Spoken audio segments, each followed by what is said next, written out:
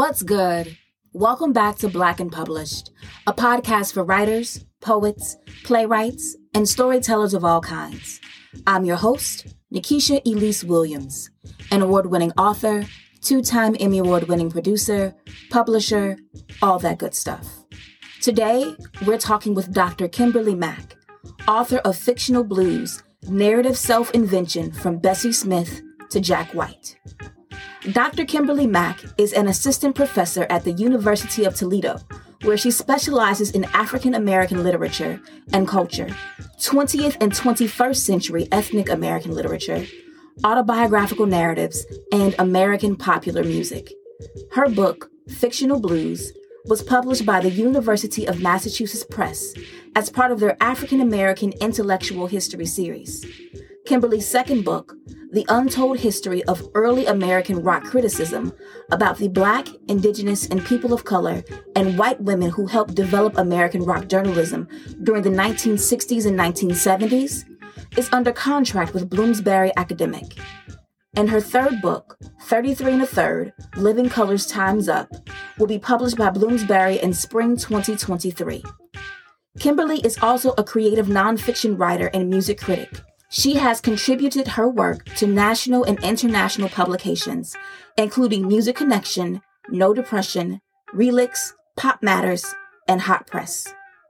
In this conversation, we discuss Kim's revelation that she was a writer at the age of 9, her fraught relationship with journalism, how her love of rock music led to her discovery of the blues and writing her first book, and why at the end of the day, she wants you to remember that she is a storyteller, period. Black and Published family, let's welcome Dr. Kim Mack to the show.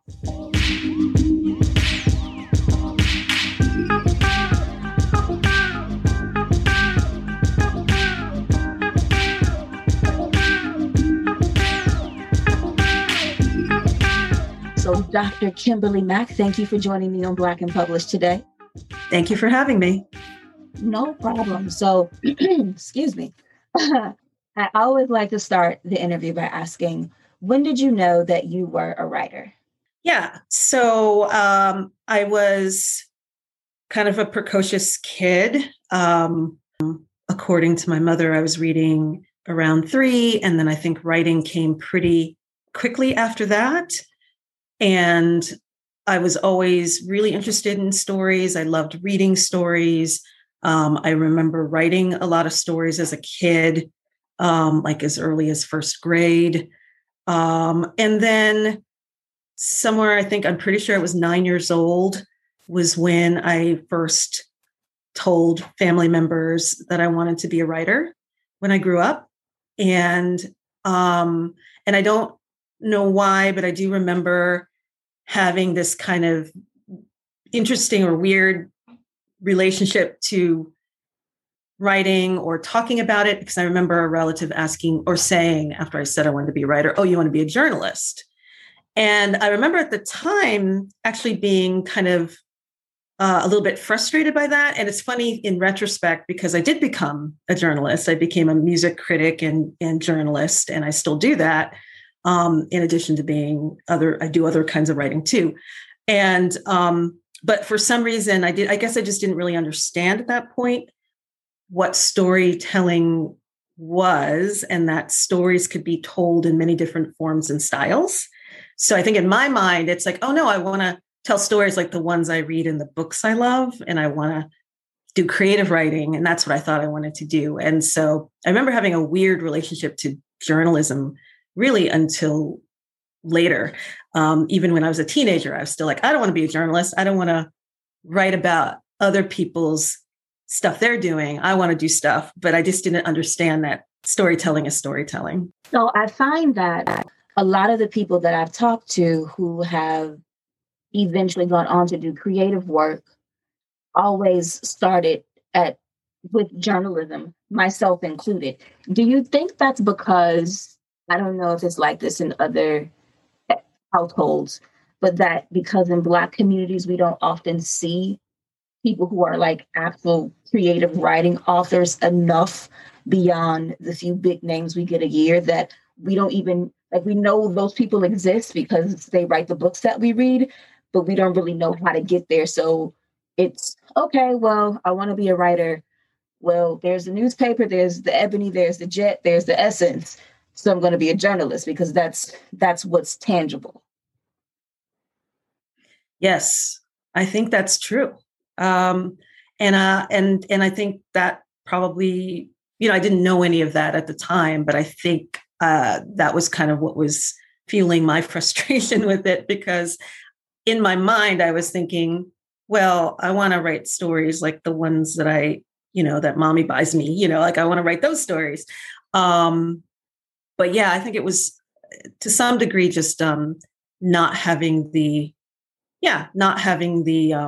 sense that that's something that's available, and just more like, oh, here's the tangible, and also just practical, right? Like it's much more practical, I think, to think about, being a journalist than it is being a novelist or a memoirist or any of those other things. If someone's going to say they're going to be a writer and they're 9 years old, that being a journalist is something that you can, it's tangible. It seems almost like more of like a real job in a way, I guess. So then going from like 9 years old and knowing you wanted to be a writer, a creative kind of writer, having a weird, almost like love-hate relationship with journalism, how did your journey take you to becoming a scholar at this point? Yeah. So I've had quite the journey in my writing life. And so I continued through school writing, and I actually did become eventually the editor of my school newspaper. But still having this weird relationship with journalism. I want other people to write about the books I write. Again, not understanding that journalists tell stories also. And then I ended up going to NYU undergrad for playwriting and screenwriting. I was in Tisch School of the Arts. And I just grew up adoring musical theater and theater in general, but musical theater in particular, and musicals, I should say. And I was all about being a playwright at that time, and then that morphed into screenwriting, and then that's what I did through college, and my senior thesis was a screenplay, and then post college I worked in film production in New York City, and then at some point I wanted to get back to prose. So then I pursued an MFA in creative writing, and I moved to Los Angeles, and I did an MFA, and interestingly enough, I was doing fiction at the time when I was doing the MFA, but I do nonfiction now, creative nonfiction. That's what I do. But I did fiction. I focused on fiction in the MFA program, and then I knew I wanted to have a job, I was no longer doing film production. I didn't want to be in film anymore, so I did the weird thing and I moved to LA when I didn't want to be in film anymore. But I knew that I wanted to, teach and have a career that was going to allow me to use my brain, but also have some space to do work too, to have my writing supported. But I really didn't understand how academia worked at all. I still marvel at being in the position I'm in now because I really didn't know what I was doing. But I did the MFA to become a better writer, but also I knew that was a terminal degree and I could teach with it. But I didn't really know how academia worked. And so then I was a adjunct, and I was teaching, part-time, multiple places doing that thing. And then at some point I hit a ceiling, and then I learned like, oh no, if you want a job, like a full-time job in academia where you will have summers to write and that sort of thing, then you need to do a PhD. And I had an idea for a book that I wanted to write that was more along the lines of involving music. In the middle there, I became a music critic in between there. Oh, we're going to go back. We'll come back to that, journalist. But then I just had this idea of a book that I would need more training. And so I thought, okay, so I'm going to try to do a PhD. And I was in Los Angeles, and I ended up going to UCLA. So I did my PhD in English at UCLA. And I ended up having a wonderful advisor who became my dissertation chair and mentor, who knew I had been a music critic and journalist, and who knew that I was interested in life writing and memoir. And also, obviously, I was in a English department, a literature department. So he said to me, and I'm going to shout him out because he's amazing, Richard Yarborough. He said, unprovoked, when we were starting to talk about what this dissertation might look like, he said, I don't want you to think that you need to just kind of like disconnect all these parts of you, and be a music person over here and a life writing person over there and a literary critic over here, a literary scholar. If you can find a way to bring music into your dissertation, then I think you should do that. And so I ended up creating a project that brought all of these things together. And that project eventually became this book that I have now. Okay, so that's a lot. So first, where did you go for your MFA? So I went to Antioch. So I did the low residency program at Antioch University, Los Angeles. And so I didn't have to actually move to LA, but it was a good excuse for me to finally leave New York. I was born and raised in Brooklyn. And then I went to NYU undergrad, and I lived in New York until I was 32 years old. I never went away to school. And I always kind of, regretted not having left. So it was just an excuse for me to finally leave. Okay. And so where between undergrad in screenwriting, playwriting, working in film production, and going to Antioch, does the music critic come in? Yeah. That's a whole career. Yeah, I've done many things. So I'm going to shout somebody else out too now. So I was doing my MFA at Antioch, and one of the wonderful things, I don't know if they still have it, but I completed my MFA in 2003. But at that time, they had something called a field study, and you needed to do working with a mentor, somebody who's in the field doing this thing related to writing, but something you haven't done. And I decided that I always wanted to be, involved in music in some way. And once I got over my weird, I don't want to be a journalist thing, sometime in my 20s, I was like, I think I really want to, do the music critic thing. And I didn't really understand, as I said, I had that weird thing with journalism, but I think I didn't understand the difference between a journalist and a critic. And anyway, but I was always interested because I grew up loving rock music, and my mother loved rock music, and she had Rolling Stone and Cream magazines and rock magazines in her, around the house. And I grew up reading them and devouring them. And, and just wanting to learn more about these incredible stories of these incredible rock stars and the writers themselves.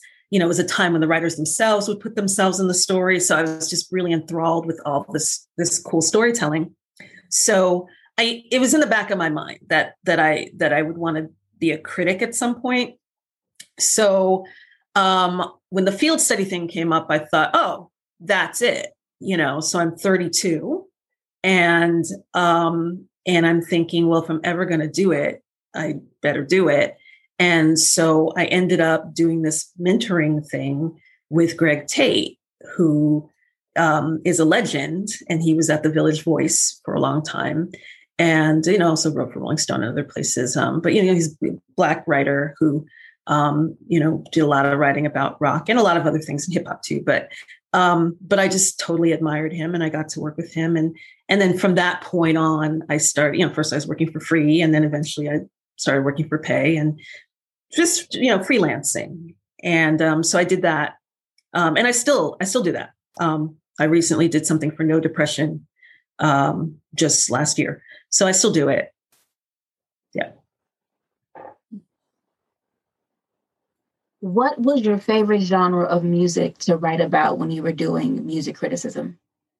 Rock music. Yep. Yeah. And I'm a bit of a, so, I have this book that, we'll talk a little more about.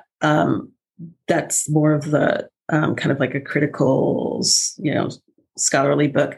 But I also have another book that that's upcoming, and it's in the 33 and a Third series, which is those small books about records. And so I'm going to be doing one on Time's Up by Living Colour. And I'm a big, I'm all about rock, and I'm all about Black folks in rock and Black folks involved in rock. And so I'm kind of like preaching the gospel of that at the moment. So then, if your favorite genre is rock, and then you get to this PhD program where you're integrating all sides of yourself, how do you get to the blues? Oh, such a great question. Well, so, all right. How do we get to the blues? So the blues, of course, is where rock came from, So rock came from the blues, and then rhythm and blues. And this is the thing. This is what's so important to me right now about really talking about this and getting this out there, is that when I was growing up, I thought I was an interloper. This is what was natural because my mother really loved rock music. And she was born in 46 and loved rock and roll, and then just stuck around for rock when rock, I don't understand why, suddenly became white. Was never white, but it became that. But she continued to love it. And so I just grew up with it. And I loved it too, but I thought I was an interloper. I didn't really understand that, that rock music was Black music. I thought it was white music. So I was really, really into it. And as I said, really into these magazines and really into these stories, and just sort of like the bombastic way that the writers would, kind of talk about rock. And again, the writers would mythologize themselves. And I thought this was all kind of new. And then I discovered that actually, this is what blues people did, and this is all kind of coming out of a, sort of a storytelling, self-mythologizing, persona building blues tradition. And I didn't know a lot about the blues. I didn't grow up. My grandmother liked it a bit, but she didn't play it much. So I knew what the blues was, but that wasn't what I was hearing in my house. So later when I was thinking about popular music and knowing that I wanted to bring popular music into my research, I just thought, I want to talk about stories. I want to talk about life writing. I want to talk about memoir. I want to talk about autobiographical expression. And I was interested in myth and all these things. Well, why not the blues? It makes sense. And so I kind of did it backwards, because I knew all this stuff about rock, but I didn't know as much about blues. And so I did it the opposite. But obviously they, all the rockers, they got everything they learned, all the stage stuff, everything was coming out of that. So yeah, I flipped it, but you really need both, they both work in concert. So it makes sense for me to have, learned a lot about both. Would you say that rock music is to the blues what hip hop is to R&B? Mm-hmm. Yeah, that's an interesting way of putting it. But I also say that I actually think that the blues is also a precursor to hip hop, in much the same way.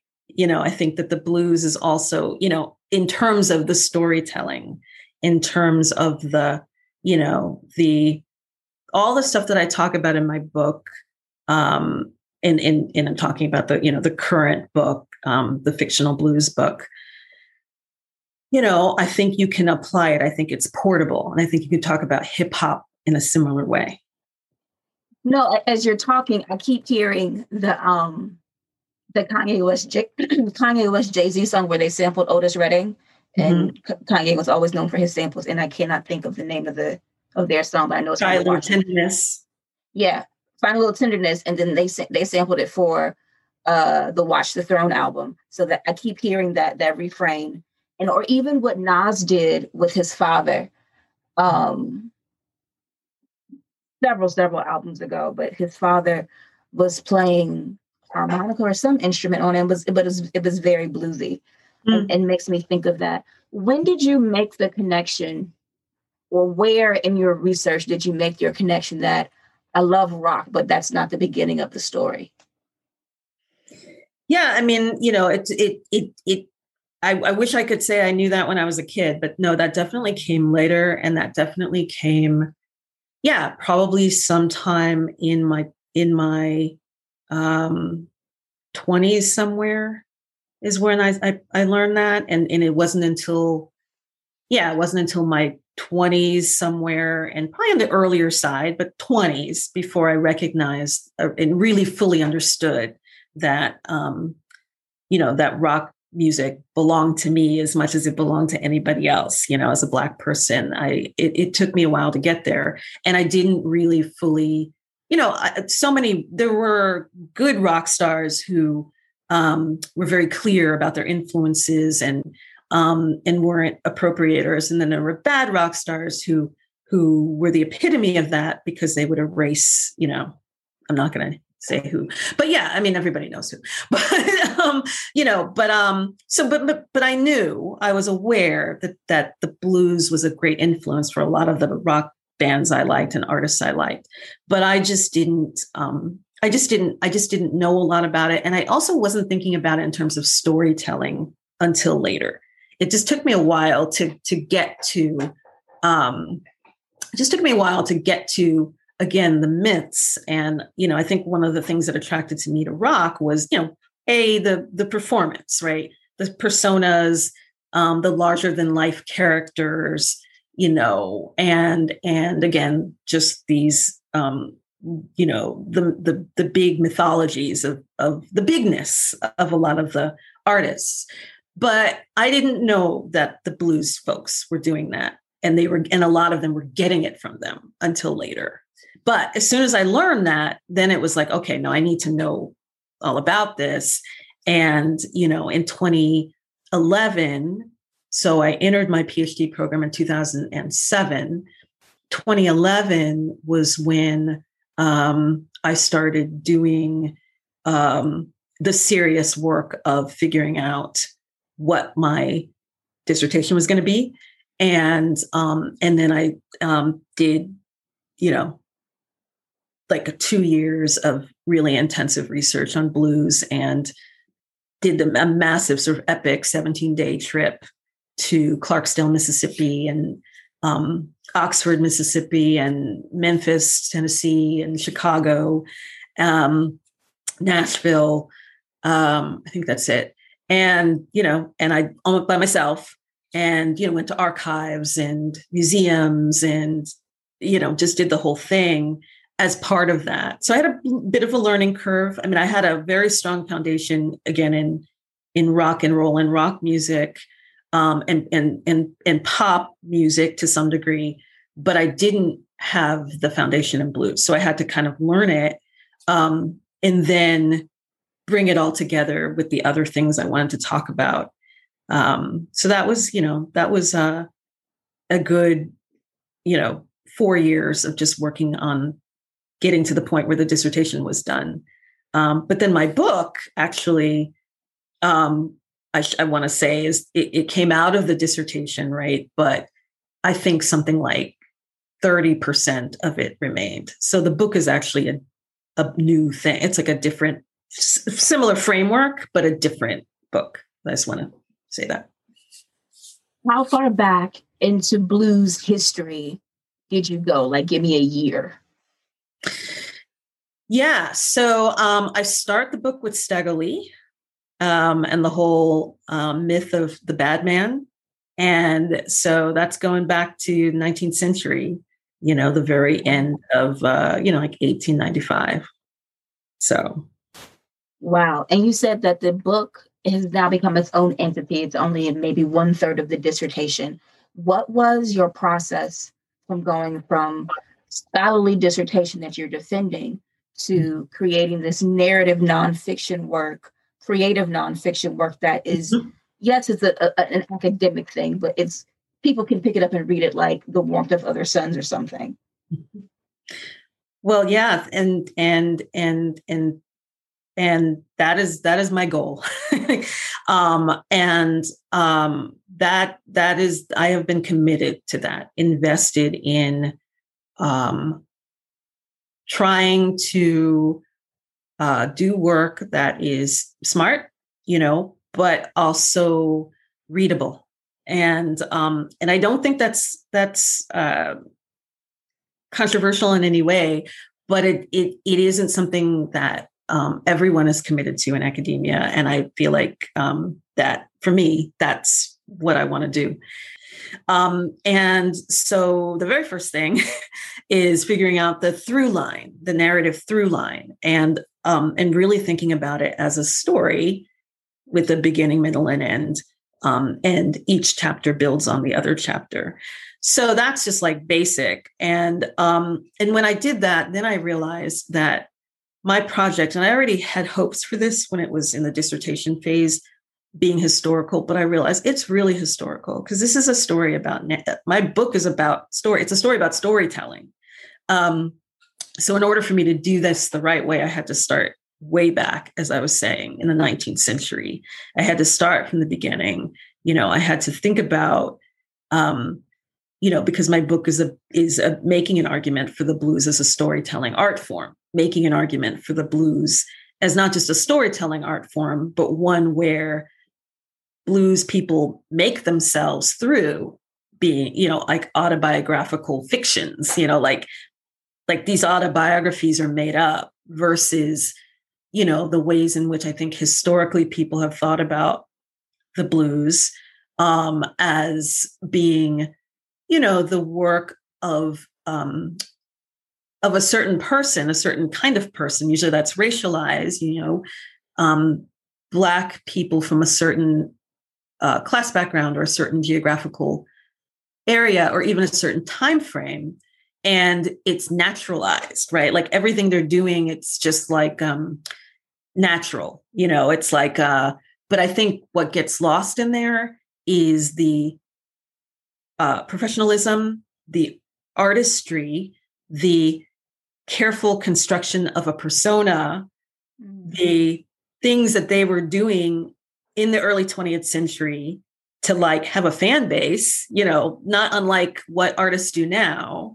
And I think it got romanticized and made to be something that it wasn't quite, so I'm really interested in, how did folks make up stories about their lives? How did folks, build personas to make people want to come and see them at the country dance, like how did they do this? And so for me, the thing to make it less strictly scholarly and more, let me bring in a broader audience, was making sure that my book about storytelling was actually telling a story, starting historically, having a wide range of artists in it, artists that are in this conversation with like a Ma Rainey or a Bessie Smith or a Big Mama Thornton, but that are current. And then, just really having a commitment to language that's readable and accessible. Okay, so one more question before we get to the book, because we got to get to it. So in writing this, the stories that you're telling are both of person and persona, right? Mm-hmm. Okay. Yeah. So, right. So I should say It's looking at fictional characters, like as in works of fiction, like, so I'm an English professor. So looking at books like The Color Purple and Shug Avery, the character in there, and then also looking at real life people like Big Mama Thornton, so it's both. Okay, so we got to get to the book. I'm going to read the description and then I'll let you take it away with your reading. So, Fictional Blues, narrative self-invention from Bessie Smith to Jack White. It is the familiar story of Delta blues musician Robert Johnson, who sold his soul to the devil at a Mississippi crossroads in exchange for guitar virtuosity, and the violent stereotypes evoked by legendary blues badmen like Stagger Lee undergird the persistent racial myths surrounding authentic blues expression.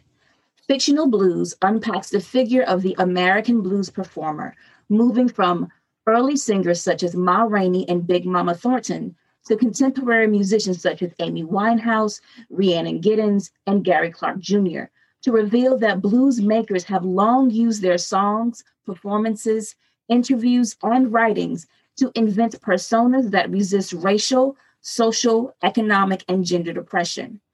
Using examples of fictional and real-life blues artists pulled from popular music and literary works from writers such as Walter Mosley, Alice Walker, and Sherman Alexie, Kimberly Mack demonstrates that the stories blues musicians construct about their lives, however factually slippery, are inextricably linked to the primary story of the narrative blues tradition, in which autobiography fuels musicians' reclamation of power and agency. And Matt, take it away. Okay, so I'm just going to read a little bit. This is just the first few pages of the first chapter of the book that's called The Narrative Blues Tradition, Tall Tales, Myths, and Black American Folklore. The earliest written down version of the Stagger Lee ballad that San Angelo, Texas art teacher Ella Scott Fisher sent to folklorist and teacher John Lomax on February 9, 1910, begins as follows.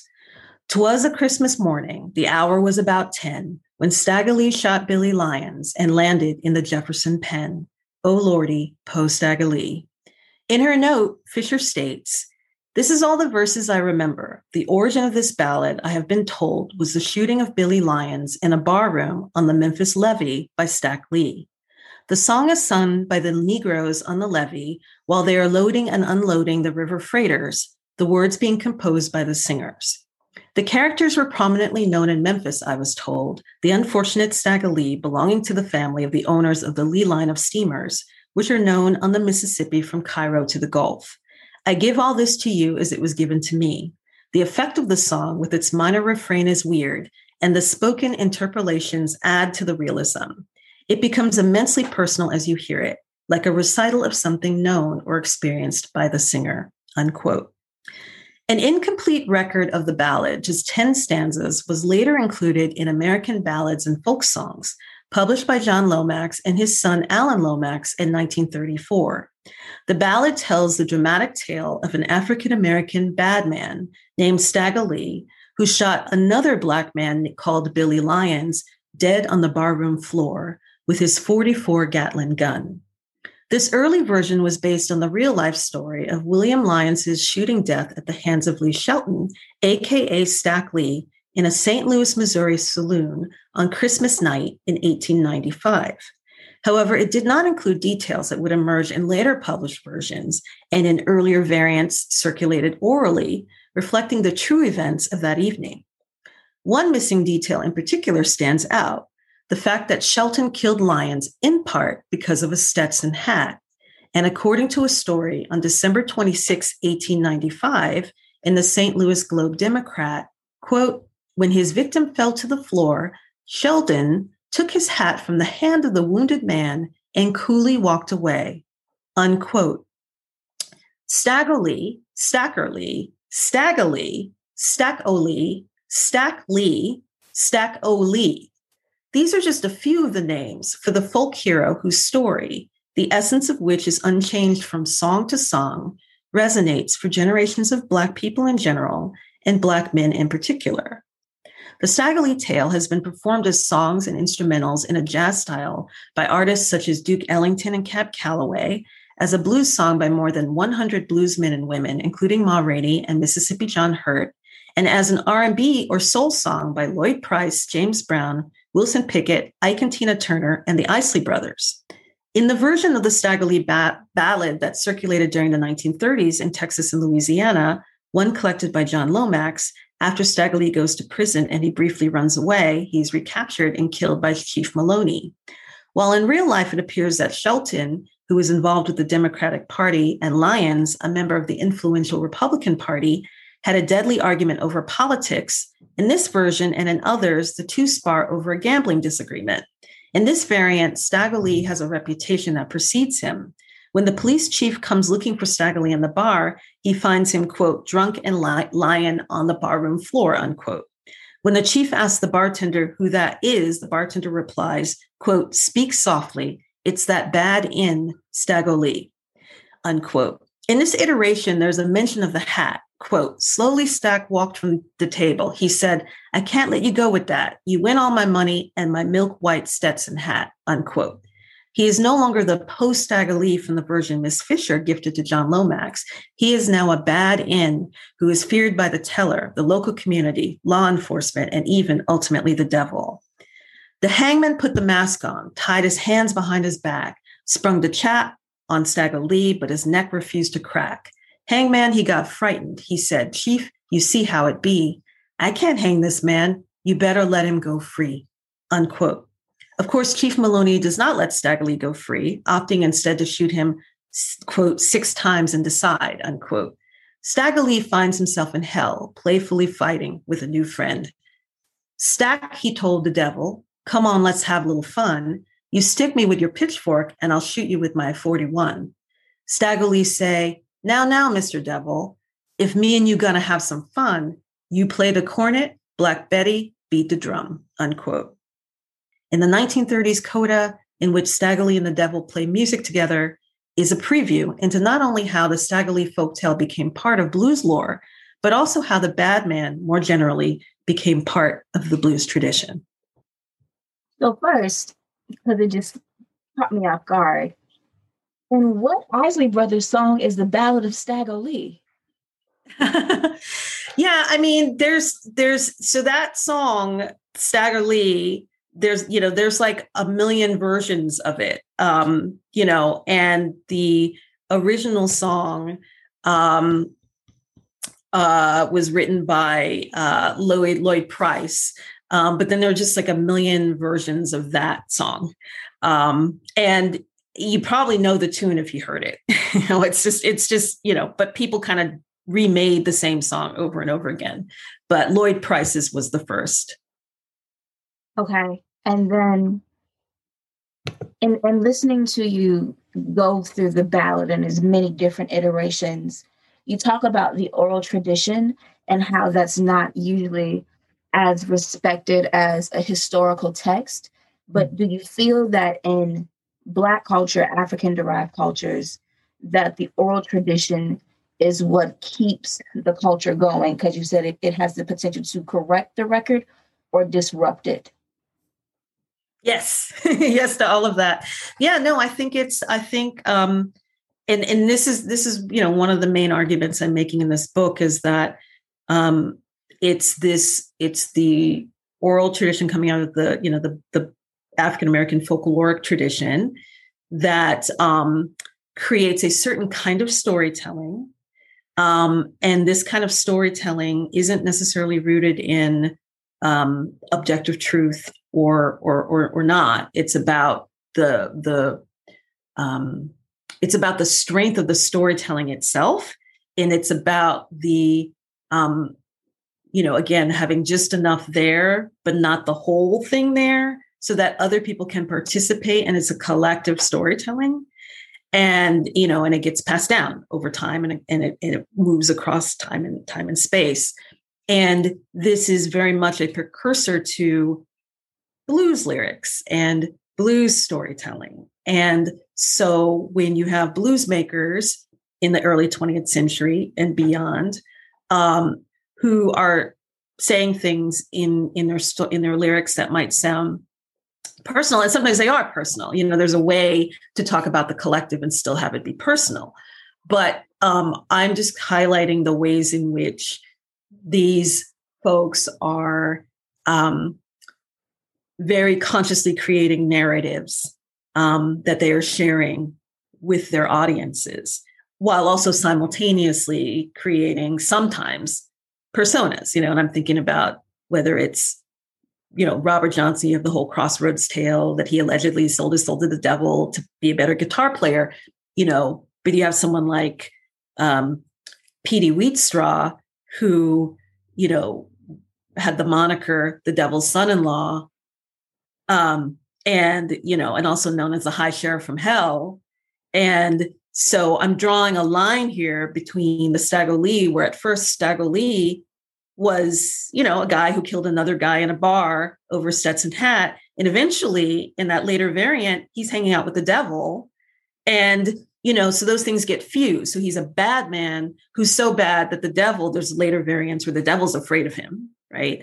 And so this all kind of comes together. And then you get the bluesmen, and then you get the devil, the bedeviled bluesmen. So there's a line from Stagger Lee to this blues kind of expression. And then it goes from there. But in terms of the correction of the record, yeah, I think, in one of my chapters, I have a chapter on women, and I have a chapter on Big Mama Thornton's in that chapter. And so much of what I'm talking about there is the ways in which she uses oral storytelling to correct the record. Because Big Mama Thornton, is connected with two of the most important songs in the 20th century, Hound Dog and Ball and Chain. And Hound Dog, Lieber and Staller wrote Hound Dog, but they wrote it with her in mind, with her voice in mind.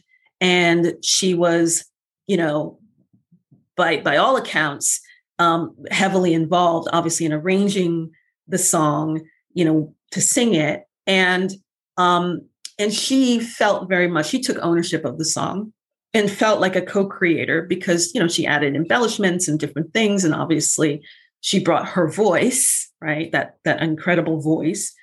And then Ball and Chain, she wrote, she composed it, but it didn't get released originally. And then Janis Joplin and Big Brother and the Holding Company did a version that helped Janis's star to shine at the Monterey Pop Festival in '67. And then, that song became synonymous with, Janis and the Big Brother and the Holding Company. But Janis Joplin, it's important to know, was very, very vocal and very, very careful to give full credit to Big Mama Thornton and made sure that she got royalties and all of that.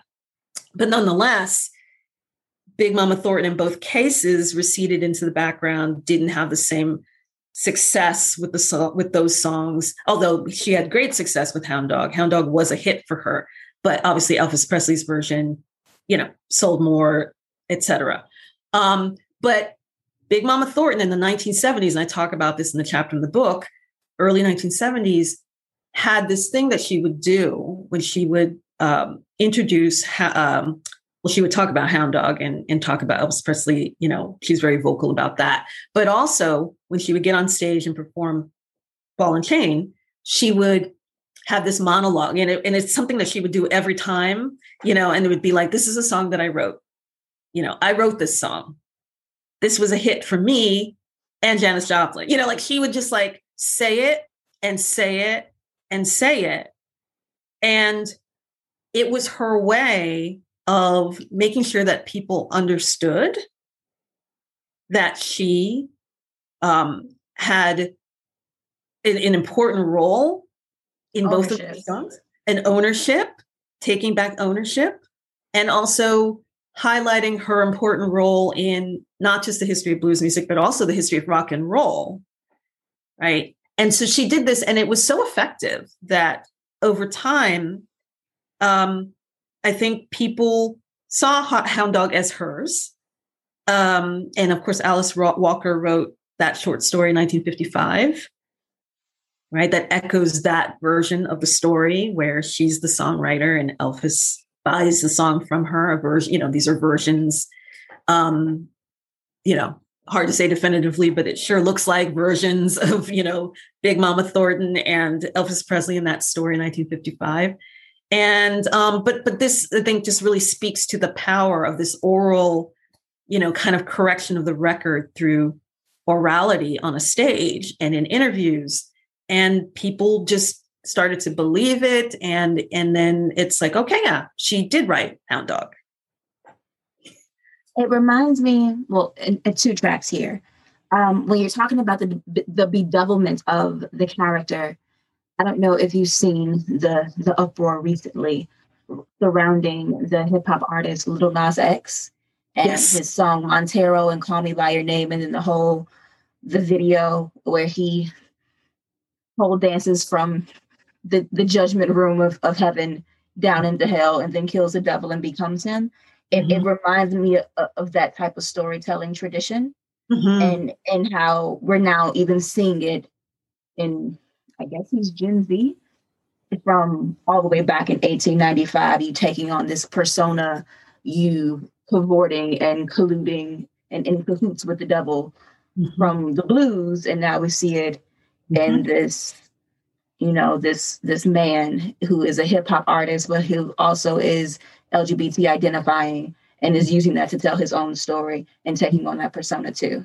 It is quite fascinating. Yeah. So you say that, these artists, and I guess this extends to all artists in all genres in some respects, not just the blues, they invent these personas that resist racial, social, economic, and gender oppression. How? Yeah. So I mean, Big Mama Thornton is an obvious example, but another example which I can pull from the fictional work is, and this was something that I really kind of enjoyed exploring in The Color Purple, and and thinking about Shug Avery, who is, the timing in The Color Purple is like, it's really hard to know where you are in terms of what historical time frame is it, but it's something like 1919 to 1949 that novel spans. So, but at the beginning we get Shug Avery, who's really supposed to be like a classic blues player. She's supposed to be like a Bessie Smith or, something like that. She's transgressive and not respectable and causes moral panics in the town, et cetera, et cetera. And so she does all of that. But what I ended up writing about her and the way in which she, and also I want to mention Seeley for a second, because of course Seeley it's an epistolary novel. So of course everything is through Seeley's perspective, right? Like she's writing all of these people into existence. We only get her point of view. So it's important to remember that she's always there. So we only get the story to the degree that she wants to share it with us. But what she shares with us is this idea of Shug, through storytelling. There's a moment where she talks to Seeley about her background and about her relationship with Albert and the way it was once upon a time, kind of trying to recuperate his image for Seeley, because of course, Seeley and Albert have a completely different kind of a relationship than the one that Shug enjoyed with him in Once Upon a Time. And so there's this moment where she's talking about her background and Albert and the humor he had and the dancing and all of that. And this whole thing where she gets to also talk about the way Albert's father wouldn't accept his son's paternity and, assume that Shug was a tramp or whatever. And that, there's no way that she, that they could trust her.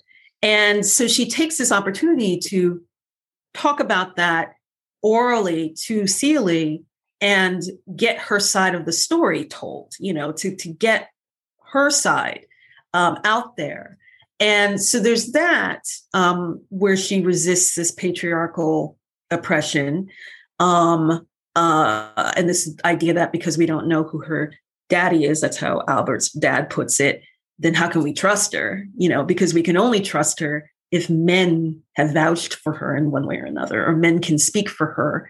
So there's that. But also I spent a little time talking about Squeak, and that I particularly loved discussing because Squeak doesn't get written about. I don't think Squeak has been written about before. And so, as far as I know, and so I talk about Squeak as and she becomes a blues woman in this text. And she, and this of course happens after her trauma, after being raped by her stepfather.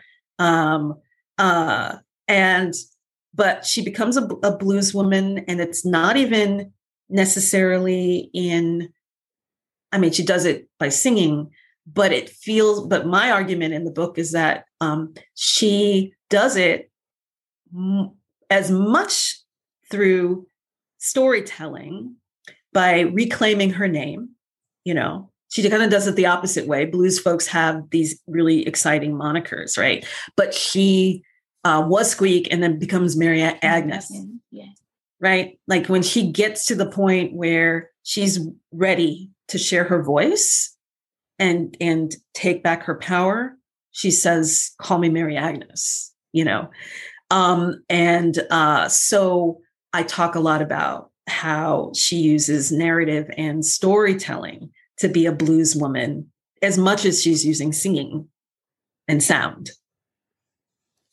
Wow. There have been so many iterations of The Color Purple that I thought of the movie, the play, and the book all at once. There's a line in the play where right before Sugar Avery comes on and does her number, where the chorus of women harmonize, "She's a woman of low moral character," that I remember, that just really makes me laugh. So I want to transition into a quick speed round, and then I'll let you go. So who is your favorite author? Oh my gosh, that's so hard. I have, I'll just pick one. It's hard to say this is, but I really, really love Toni Morrison. I'm a big fan of Toni Morrison. I happen to really love The Bluest Eye. Her first one.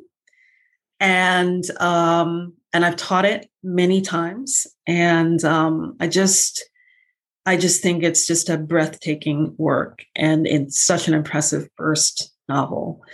And every time I read it, I find something else, and I never get tired of teaching it. I'll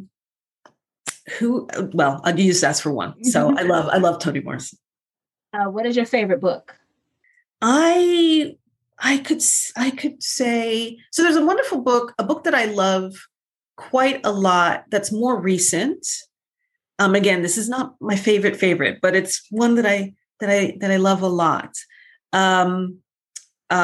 So Caucasia by Danzy Senna is a book that I've also taught multiple times. And I think it's just such a wonderful, nuanced book. I don't know if you're familiar with it, but it's about two girls who are biracial girls, half Black, half white girls, who are just a few years apart, and Black dad, white mom, and one girl looks phenotypically Black and the other girl looks phenotypically white. And the parents split, and the one that presents as white goes with the white parent. The one that presents as Black goes with the Black parent. And we're really in the minds of the one who presents as white. But she is Black and feels Black and suffers. And it's an amazing story. And I love that book. Who is your favorite blues singer or rock artist, since you're a rock fan? Again, really hard. But in terms of blues, I really have fallen in love with Big Mama Thornton. And I always liked Big Mama Thornton, but I just have, in reading about her, learning about her, being in her world for a while, it also really, I've had a lot of empathy empathy for her in reading about her story. So I would put Big Mom up there for blues. And for rock, that's just too difficult. But I guess there's so many artists, but how about I say from childhood, because I feel like sometimes the bands that we love in childhood, those are the ones that kind of imprint on us in a certain way. And so a rock band that I just loved a whole lot from childhood was Blondie. I was a big Blondie fan as a kid. And so that's one band. What is your favorite blues song? So I really, again, hard, but so another artist I like a lot is Charlie Patton. And he has a song called A Spoonful Blues, which, speaking of how music, how blues narratives move across time, you also have this, of course, happening with the music. And so that was a song that had come from another song and then begat another song around, named similarly. But A Spoonful Blues is one of the ones I love by Charlie Patton. Which iconic blues figure, real or imagined, do you most identify with? You know what? It probably comes back to Big Mama Thornton again, and I think it's more like that. So when I was researching Big Mama Thornton for this book, and I researched a lot of people for this book, engaging with her history and really getting the strong, powerful sense of her impact, but also seeing how she struggled to have her voice heard and to have people respect her impact. Those were the only times where I remember like tearing up when I was doing research, reading about her. And so I guess I could relate in some ways to just wanting to get your work out there in the world, wanting people to hear you and hear your voice, and knowing and hoping that you're contributing something. But it's, we all know as writers, we don't always get the immediate feedback that we want to get. So, I think I related to her somewhat from that perspective, just being a writer and, an artist and wanting my voice out there, but also I just felt, such empathy for her when I was writing about her. And I think we're going to have the same answer for this last question, but I'm going to ask anyway. What Black blues singer do you think should get the movie treatment, a la Bessie Smith with Queen Latifah, or Ma Rainey with Viola Davis, or we had Cadillac Records? Is it Big Mama Thornton? Yes. I would be so there. Write that screenplay since you have those film production roots? Oh my goodness. From your mouth to God's ears. Yes, that would be great. We're gonna put that in the universe and say, Lord, that Dr. Kim is gonna give us the Big Mama Thornton movie. All right. So you talk about, wanting to get your work out and know that you're contributing as a writer. Have you embraced where you are as a writer, or do you still struggle with, exactly what it is that you're doing because it's kind of out in the ether type of thing? Yeah. So this was, this book that came out in December is my first book. And I am, you got two more on the way. And I have two more on the way. And I'm so grateful and so excited about that. But I do want to say something that I think is might be helpful to somebody. I'm just going to say it. I'm 51, right? And I'm going to be 52 this year. And so this is a long time coming. I started, as I said, I wanted to be a writer at 9.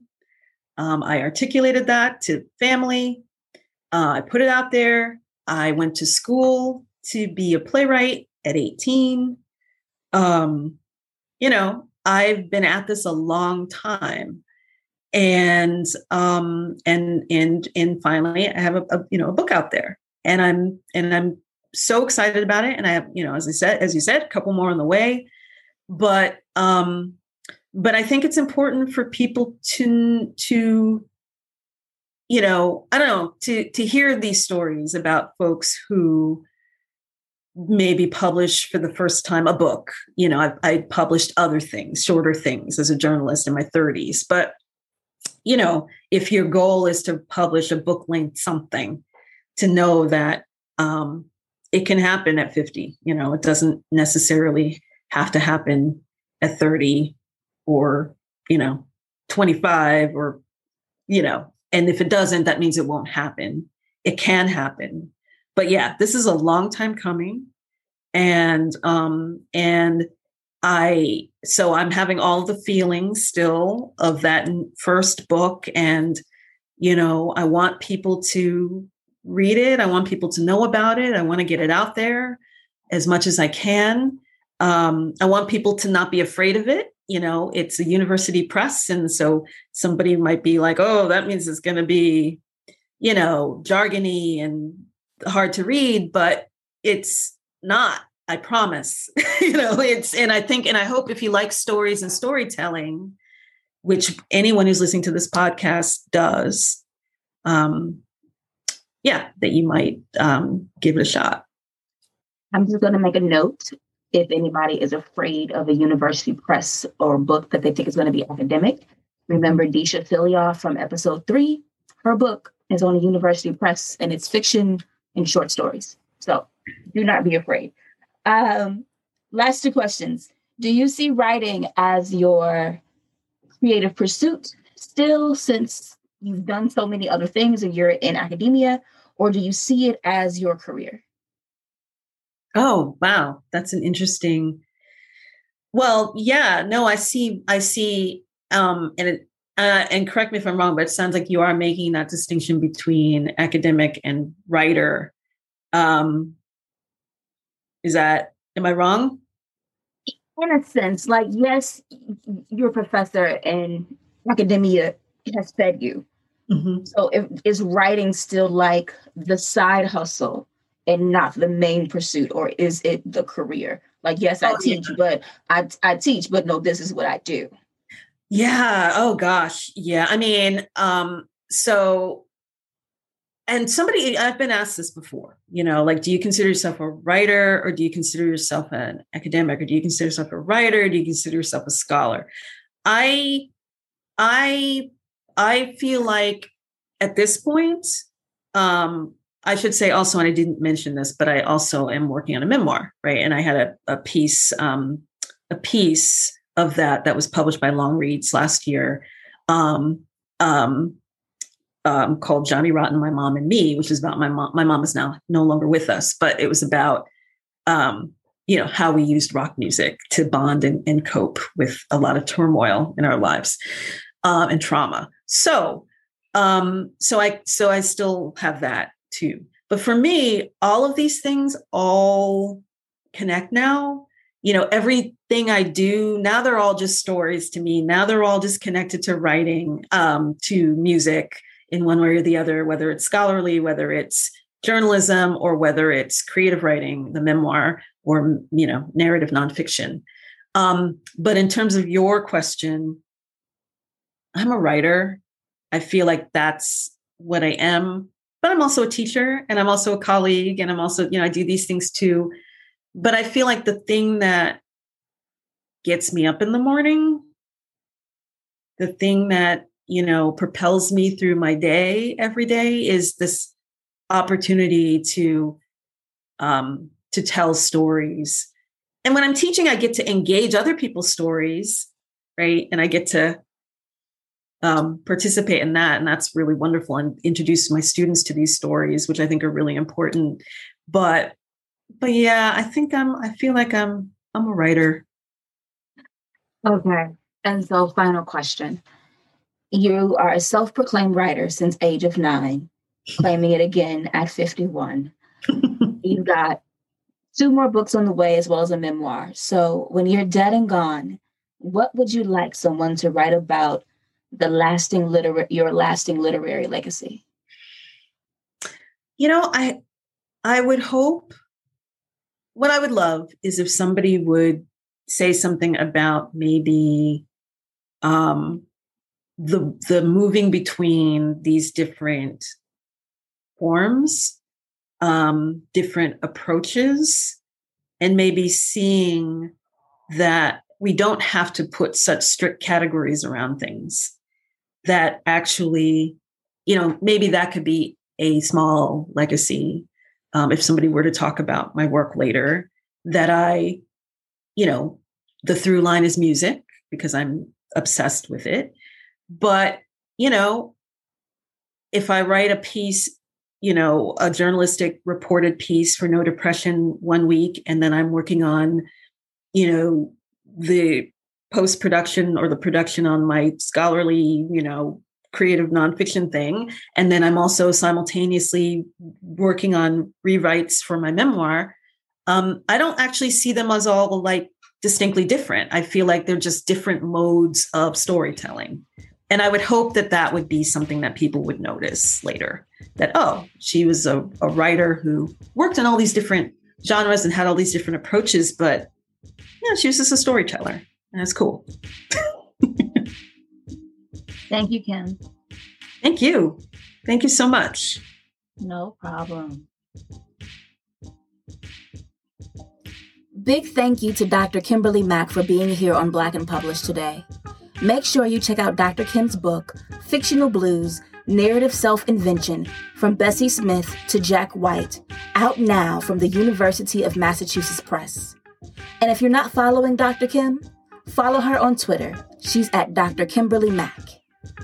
That's our show for the week. If you like this episode and want more Black and Published, go ahead and hit that subscribe button on your podcast platform of choice. And if you like what you hear, leave us a rating, a review, a comment. Let us know who you'd like to hear next on the show. You can also follow Black and Published at Black and Published on Instagram and Twitter. That's BLK and Published. And to keep up with me, head to my website, newrights.com, www.newrites.com, or follow me on Twitter and Instagram.